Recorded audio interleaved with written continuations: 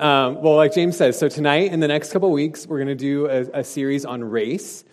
And personally, I've never felt so white as I have preparing this sermon.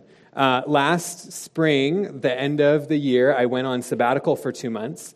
And so the rest of the staff had all these meetings. And I came back from sabbatical, and they told me, guess what? You get to preach the first sermon of winter, and it's on race. And I thought, oh, great. Okay, that's great. And that's like a week before my baby's due. Maybe I won't have to do it. That's good. But actually, so it's been a process all summer and fall of praying and thinking and reading. And it has been one of the most enriching experiences of my life. It is one of the great joys of being a campus pastor, that you are forced to think about things that you wouldn't normally have to think about because you have to teach about them to other people.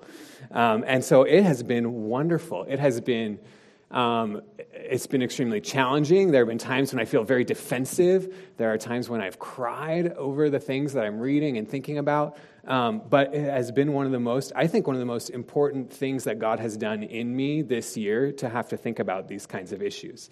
And so I'm really excited. I've been anticipating this for a long time, excited about the things that I'm going to share with you. So let me set up a couple of expectations for the evening.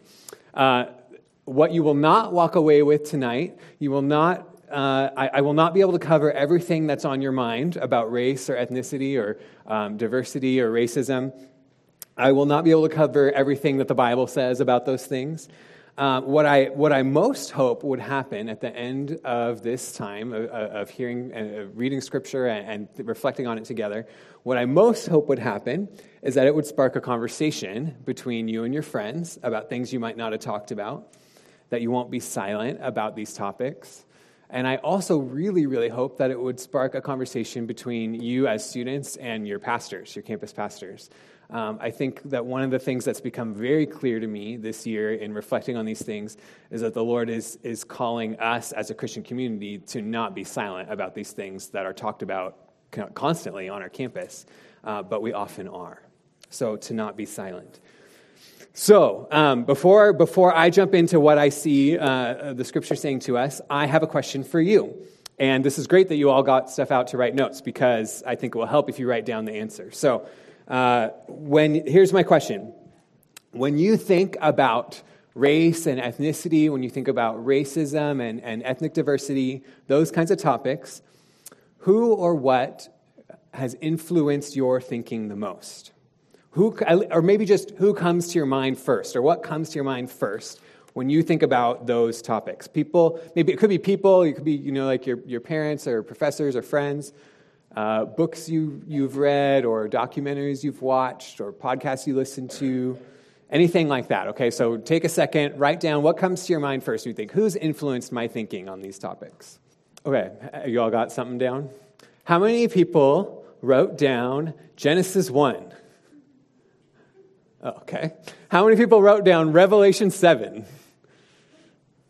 Oh, I thought someone did. I thought someone said, whoa. That would have been amazing. Okay, I say that not to make you feel guilty. I assume that the things on your list are great, and you shouldn't feel bad that you didn't write those things down. But one thing that I found in my own reflection this year, and as I think about Christians in America, how few of us ground our thoughts on these topics in Scripture, which is what God has revealed about himself and about humanity.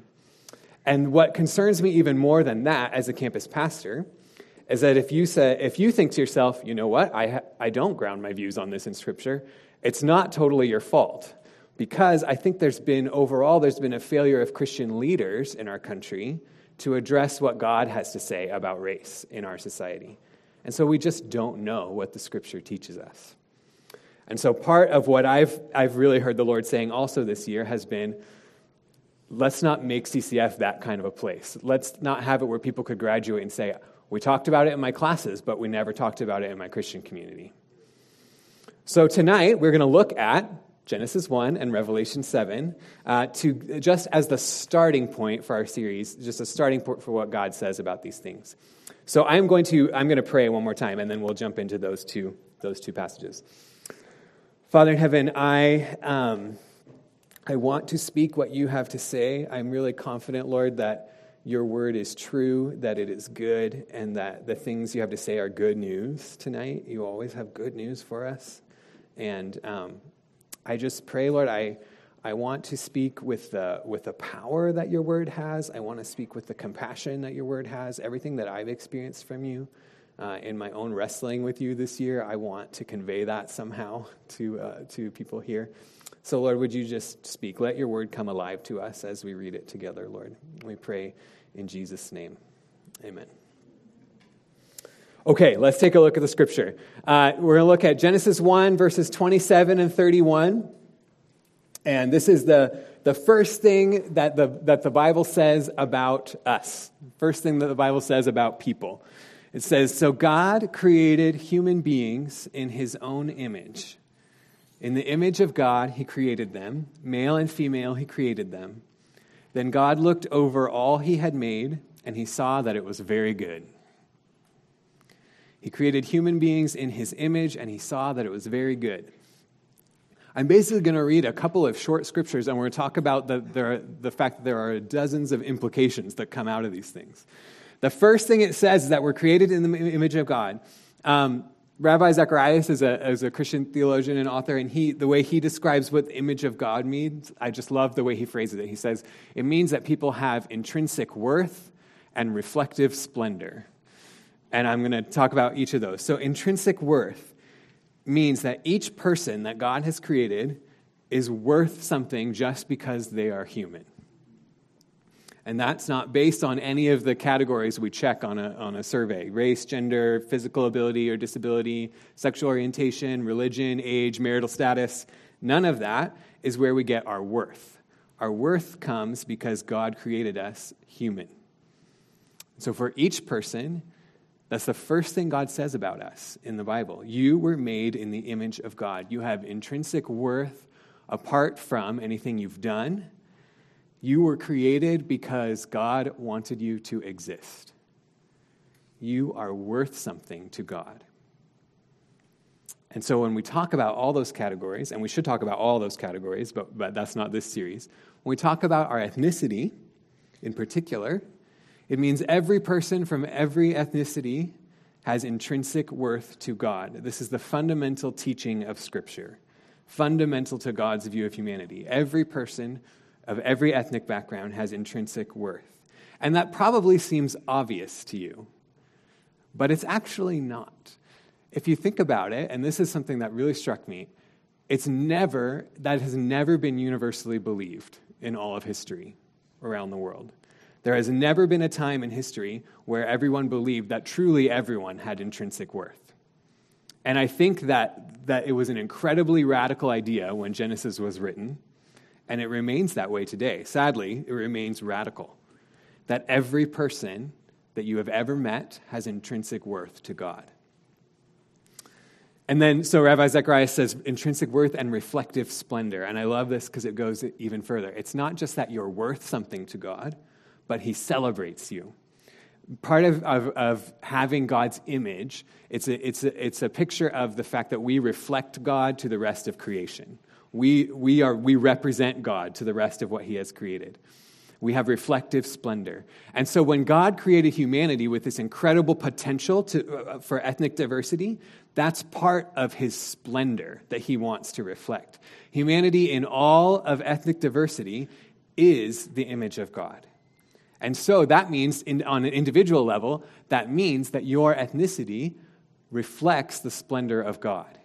Your ethnicity is on purpose and beautiful to God, and he celebrates it. It's sacred. It's holy. And I know that for one more reason, which comes from Revelation 7.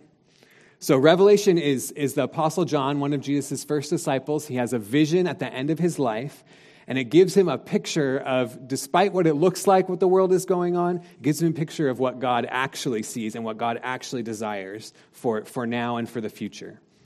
And so in Revelation 7:9, this is what he saw. He says, "After this I saw a vast crowd, too great to count, from every nation and tribe and people and language, standing in front of the throne and before the Lamb," which is a name for Jesus. And they were clothed in white robes and held palm branches in their hands. And the next verses go on and talk about how they're singing and worshiping God. This is essentially God's people, the people that God has rescued, and they're coming together to worship him. And what I notice in this verse is that somehow John knows that there's incredible diversity in this crowd. Even though they're all wearing the same thing and holding the same thing, what he saw was their physical features. What he saw was their skin color. What he saw was the shape of their face and the things that made them, the things that are part of their ethnic heritage. He saw ethnic diversity. And do you realize what this means? This was a new idea for me. Your ethnicity is not just a sacred part of who you are now, but your ethnicity is eternal. It's a part of who you are. It doesn't go away. You will always be who you are. Last quarter, David Niebel, when we were doing our series on sex, he said something that I thought was so powerful. He said, God doesn't regret giving you a body, which had implications for how we think about sex, but I think it also has implications for how we think about our ethnicity. In the same way, part of your physical creation is your ethnic background. Is part of what you look like. It's part of who you are, your cultural background. It's part of the sacred creation that God has in you. And he doesn't regret it. He thinks it's so wonderful that you'll have it forever. It's part of what makes you human. And God saw that it was very good and worth keeping. And that's also never been universally believed, but it's true. And it's not just how God sees you as an individual, but this picture in Revelation is also giving us a picture of how God desires his people to be together. His dream for his people, his eternal dream for the people who bear his image, who he rescued, it does not become ethnically homogenous someday. God's people in his ideal for all eternity is ethnic diversity. It's God's idea. It's not a modern American idea. It's God's idea. This was written 2,000 years ago. And so to each of us today, God says, to you as an individual, your ethnicity is sacred and eternal. And as a community, Scripture says God's people are ethnically diverse. It's true. Not that you should become that way. It's true. And so that's the dream that God has. That's like the ideal that the Scripture lays out for us, individually and as a community. And when you live in a country that is ethnically diverse, you would expect that God's people would be ethnically diverse. And it's God's intention. Every person valued, every person celebrated, and that we would be in awe at diversity. But you may have noticed that's not the reality of the world we live in. And this year, I've become quite a bit more aware as I'm writing this sermon of how much that's not true. And I think each of us could come up with several examples of things either you've experienced or you've seen of ways that God's dream isn't being lived out in the world. I'm just going to share a few that have mattered to me personally this year. In the U.S., here in our country, I have a couple of friends this year that were sharing with me how when they were growing up, when they were kids, they did everything they could to hide a part of their ethnic background in school when they were in elementary school. They tried to hide it as much as they could because they felt so ashamed of it because they were such a small minority in their school. And they would downplay. They sometimes wouldn't tell people their last name because it was on their dad's side and they had his name. They would just pretend like it just wasn't a part of who they were. And I remember thinking and then just feeling like how much they regretted doing that, and how sad it was for them that they felt like they had to do that because of what would happen to them in school. And I thought, how tragic is that when God's dream is when God says, I made you physically this way on purpose, and you're part of a culture that I really value, and I treasure it, and you're going to be this forever. And you should never have to hide that or be ashamed of that. I've become really aware this year of how people don't listen to each other in these topics. When topics of race come up, I think all of us are guilty at times of becoming very self-protective and defensive instead of listening. And that's like one of the clear commands of Scripture, is that we would be quick to listen and slow to speak. But because we don't listen to each other, it also, I think, causes us sometimes to be silent on our campus when we talk about race, because we're so afraid that no one's going to listen to what we have to say. And that shouldn't be. That shouldn't be. That's not God's dream at all. We live in a place and a time where, I think actually this is all places and all times, where most people gravitate towards people who are like them, who look like them. When we see ethnic difference from us, most people don't say, wow, intrinsic worth and reflective splendor. We say different and maybe a little uncomfortable. And I've found most of the time in America, your race matters not because it's sacred and eternal, but because it's a way to divide and make you different from me. And I read several polls this year about ways that even in the Christian community, if you ask the same question to a group of white Christians, black Christians, Latino Christians, and Asian American Christians, that the answers to the same questions would be radically different in each group. And a lot of that they said was because they weren't interacting with each other and they didn't know each other's stories.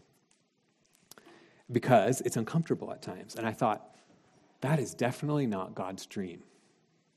There's a lot of ways we're falling short of that. We also, and I think this is the hardest one for me this year, we live in a time and a place where these issues actually lead to people dying. I remember last July, because I had just learned that I was going to be preaching on this, and it was last July that Philando Castile was shot in Minnesota. And I don't remember why that shooting in particular hit me so hard.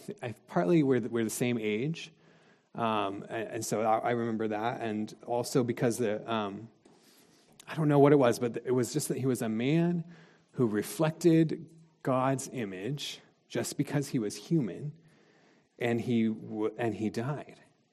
There was no question in his case that race was involved in his death, and there was a 4-year-old girl in the back seat. And to think like how that's going to shape her view of what it means to be human, what it means to be black in America, is just horrible. It's just horrible to think about. And when our hearts are rooted in Scripture, and when you think about the fact that each person has worth to God, and that He wanted that person to exist, and that's why they exist, I think it causes us to cry. And it should. These things that affected people I know and love have caused pain. But even when you root yourselves in Scripture, it starts to hurt, even if you didn't know the person, because you knew God knew them, and God wanted them to exist. And there's obviously a lot more examples of our brokenness, but I've become so aware this year of how great the gap is between God's dream when He thinks about ethnicity and diversity and the world that we live in. God sees humanity in beautiful diversity, and He treasures it, and He sees humanity in relationship with each other and with Him, but that's not what we see. So in light of all those things, this year I've been asking myself, God, what will be our response as your people? What do we do? And in particular, what will our generation do? And I can say our generation. I'm the first year of millennials, so technically we're in the same generation still. But what will be our response? What will happen? What will the next? What will? I mean, I have kids now. I have one, and I'm about to have a second. And I think, what is the world that they're going to grow up in? Is it going to be any different than this? And also, as God's people, what is our dream? Do we even dream big enough? Do we dream God's dreams for people? And I think in order for us to really dream what God dreams for humanity and for our culture, We have to take stock of our own thinking. We have to ask God, Lord, is there anything in the ways that I think, in the ways that I act, that hinders your dream happening? And I think that for many of us, there are patterns of thinking and ways that we've acted that do stand in the way. And whenever we find those things in our minds and in our hearts, God's call is always turn around and go the other way. Please turn around. When you find that your thinking is wrong, when your thinking is hindering God's way, God's plan, then he's always calling you, turn around and find life the other way. And so as I prayed for us as a community, and I said, Lord, what are the ways of thinking that have hindered your dream on our campus and in our country? I thought of 4. There's 4 potentially, you could call them like wrong directions that we're walking, or just ways that we're thinking that are just not the way that God thinks. And places that God would say, I want you to turn around and start walking the other way. Next week, Cameron's going to speak, and he's going to talk more about, like, once you're facing the right direction, what are actual things you can do. But tonight, the images that I have in my head is kind of just turn around and start facing the right way. That's our first step.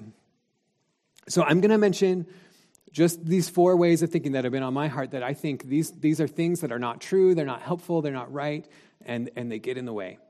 And so if one of these applies to you, I just want you to hear that God is inviting you out of that harmful way of thinking and into his way of life, okay? So here's the first. I think some of us, have internalized the idea that your ethnic background makes you less. I think some in this room have had other people dismiss you or hurt you or pass over you because of your ethnicity. And you've let those experiences sink into your heart and you've really internalized that. And tonight, God is saying to you, that isn't true. God is saying to you tonight, your ethnicity is sacred and eternal and intentional. I created you the way that you are. So don't hide it, don't dismiss it, embrace it and celebrate it and thank God for it. It is part of your intrinsic worth and your reflective splendor, and it's beautiful and it's eternal. It was God's dream for you. And so don't ever let anybody tell you that you are less. And if you've internalized that and found that it sneaks its way into your mind, then the Lord is inviting you. He just wants you to hear the truth from his word, that you are not less. Don't believe that. Don't receive that lie. So God is inviting you to turn towards him and say, this doesn't make me less. It's part of how God made me. Second, I think some of us actively avoid people who are different from us, ethnically in particular. I think this is really normal. And the first thing to it is to acknowledge that you have fear and discomfort. It doesn't do any good to deny that and pretend like you don't. But it's actually very normal. But even though it's normal, God says, that's not my dream. It's a situation where everybody's going downstream. Everybody's going one way. You gravitate toward people who are like you. You go into class and you don't sit with people who look different from you. And maybe you don't even consciously notice that you do that. But God is saying, in this case, you're going to have to turn around and swim upstream if you want to live my way. Turn from an avoidance of difference, acknowledge your fear and your discomfort, bring it to the Lord, but turn around. Turn around. Embrace God's dream for his people. I think one really practical thing that's really helpful in that, there are also lots of people in this room who seem completely unhindered by any kind of difference. They just love anybody who's made in God's image, and which is everybody, right? And so I found it very helpful, personally, to identify those people in my life and say, what are they doing? I'm going to do that. To have like an actual example to follow. This is a person that doesn't let ethnic difference put up a barrier in their relationships. I want to do that, so I'm going to watch how they live, and I'm going to do that. Sometimes, so even tonight, if you're finding, hey, this is me, then think through, is there someone in my core who's really good at this?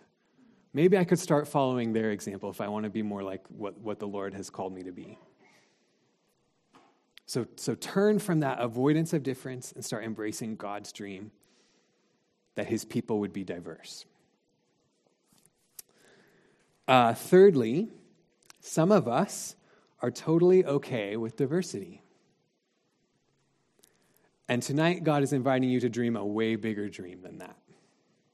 God is not okay with diversity. God does not think ethnic diversity is nice. God thinks ethnic diversity is intrinsic to his creation.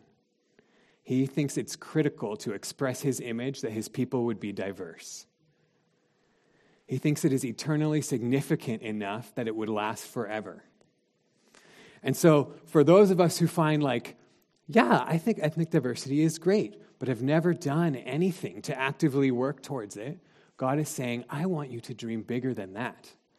I want you to turn from a passive, yeah, sure, I'm okay with that, to saying, Lord, what would it take for your dream to be realized in our community and on our campus and in our country? Maybe you look into your own life and you say, I don't have personal prejudice towards people of different ethnic background than me. I have a diverse group of friends.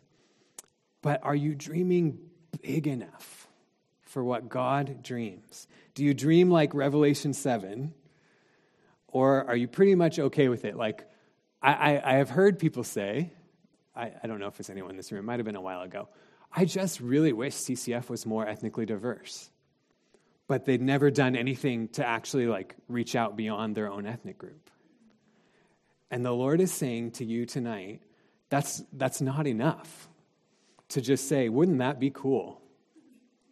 But to dream God's dream has to go bigger than just saying, I'm going to make sure I don't have any personal prejudice in my life. But to dream God's dream is to promote his dream, not to, when God says, this is what I want my people to be, to not say, that's a very good dream and I support that, Lord. But I think that's what we do sometimes. How many of you have read Martin Luther King Jr.'s letter from Birmingham jail? Oh, good. Wait, did any of you read it in English 101? That's when I read it. Okay, that's good. I'm so glad I did because I'd never read it before. But so for those of you who haven't, it's a letter from Dr. King to white ministers in Birmingham, Alabama, during the Civil Rights Movement. It's very powerful. It's powerful for me because it's written to white clergy, and that's who I am, right? So I think that it's powerful because it still resonates. And so I want to read one quote from it that I read it again, this year in preparing for this, and I just think, oh, this is so true. So he says this. He says, I've heard numerous religious leaders call upon their worshipers to comply with the desegregation decision. So this is when that was the issue, the racial issue of the time, that there was actual segregation of legal segregation. So the law was becoming, you have to desegregate. So to comply with the desegregation decision because it's the law. But I have longed to hear white ministers say, follow this decree because integration is morally right. And I read that and I say, Lord, never let it be said of me that I complied with these things or that I was okay with it because it was popular, because it was the law, but that I was just okay with diversity. We have a chance to not be that in our generation. We have a chance to be God's people, to root ourselves in Scripture and not what the prevailing winds of culture might say. We have a chance to root ourselves fully in Scripture and to dream big enough, God's bigger dream for all people. So again, Cameron will talk next week some about what that might look like to walk in that direction, but tonight I just want us to start facing that way and say, Lord, maybe I'm not dreaming your dream big enough. Maybe I've never actually done anything to promote it. So if you're just okay with diversity, God's inviting you to turn away from that tonight. Turn towards him. And here's the last one. Lastly, I think some of us are champions of ethnic diversity, but only because it's popular at Western. I think some of you know all the right vocabulary and you have a solid understanding of the issues, which I think is wonderful, and I've actually learned a lot from you. I learned a lot in my classes at Western. That was very helpful. But tonight, God is inviting you to turn from doing what is popular to root yourself in his word. And why would it be important to do this? Let's assume that all your ways of thinking are right, that you have the right idea, and that it actually happens to line up with what the Bible says. The reason that it's important is that I want you to stand against racism when it means sacrifice. I believe that you will. You will stand firmly when sacrifice is called for if you are convinced that your views on these issues are rooted in what God says. If they are rooted in the character of God and what he says about humanity, you won't waver when sacrifice is called for, and you'll stand up for somebody because it's true and it's good and it's right. But if you only talk about or do what is popular or trendy, then when trends change, you'll be silent. Some of you might remember last July, after Philando Castile was shot, there was a protest in Dallas, a Black Lives Matter protest.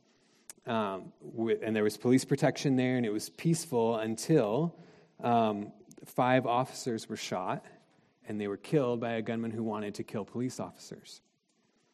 And one of those officers was killed because he shielded a mom and her 4 sons who came to the protest. They came to the protest because they had that feeling of fear of being black in America. They wanted to do something about it. They wanted to make a statement that said, Black Lives Matter. And this officer demonstrated a commitment to this woman and her sons that said, you have intrinsic worth, you have reflective splendor, not because we agree about everything, not because we have a lot in common, but because you are a human being who is worth protecting. And that is the kind of person that God is calling us to be. And I believe that we will have the strength to be those kinds of people if we will let God's word settle into the depths of who we are, so that it becomes natural to think this way, because God's word has so shaped our minds that we say every person has worth, that we say God's people are to be ethnically diverse. But I don't think that if we follow what is popular, if we post the right videos on Facebook, and then everybody likes them, and that's like the extent of our stand against racism, that I don't think that will give us the kind of fortitude we need to make the sacrifices that will be called for to realize God's dream. If you want to dream God's dream for the long term of your life, you've got to root your thinking and action in his word. So if you find that you are anti-racist because it's trendy, then God is inviting you to something much more solid and long-term that will probably require sacrifice. I find Liz and I are often having these kinds of conversations. Lord, what are you asking us? What are you commanding us to give up for the sake of other people?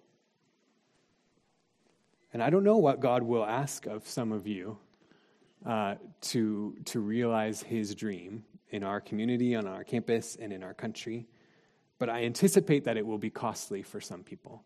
It is almost always, maybe always, costly to actually follow God. And so I think that's where God is calling some of you to turn tonight. So lots of turning in our thinking. And I promise you that it's good. I promise you 100% from the bottom of my heart that if you turn towards the Lord, you won't regret it. It will always, always, always lead to life that's truly life. That's what the Bible calls it. So, worship team, I want you to come back up. And we're going to sing a couple more songs. And as we sing, here's what I want you to do. If you found tonight that one of those things spoke to your life, you said, hey, that's a way of thinking in my own mind that hinders God's dream, then I want you to close your eyes as you're singing and picture yourself that you're walking in one direction and you're turning around and walking the other way. I want you to say to the Lord, I'm turning around right now. I don't want to keep thinking this way. I want to turn towards your way. So to turn from something, turn towards him, I want you to actually imagine, like I want tonight to be a marker in your life. You say, that night I turned away from that way of thinking and I reject it and I accept what God has for me in this area. So while the worship team gets ready, I'm going to pray for us as we go into that time. Lord, we thank you for creating us in your image. What an honor, Lord, to reflect your splendor. Thank you for giving us worth. Thank you for that privilege, Lord, to reflect your splendor. It's just incredible to me. And Lord, we want, as your people, we want to more fully dream your dreams, all of them. But in particular tonight, we want to dream this one. We want to glorify you. We want to please you by reflecting your image. And so, Lord, let the truth of our createdness, the truth of your dream for us be our standard for what we dream. Lord, I pray that Genesis 1 and Revelation 7 would be true in our community and in our lives. Make it so, Lord, in us. We do tonight. We turn from any habit of thinking that has hindered what you want to do. We turn to you, Lord. You are our creator. You are our savior. We trust you. We ask you to fill us as we turn. And we pray this in the name of Jesus. Amen.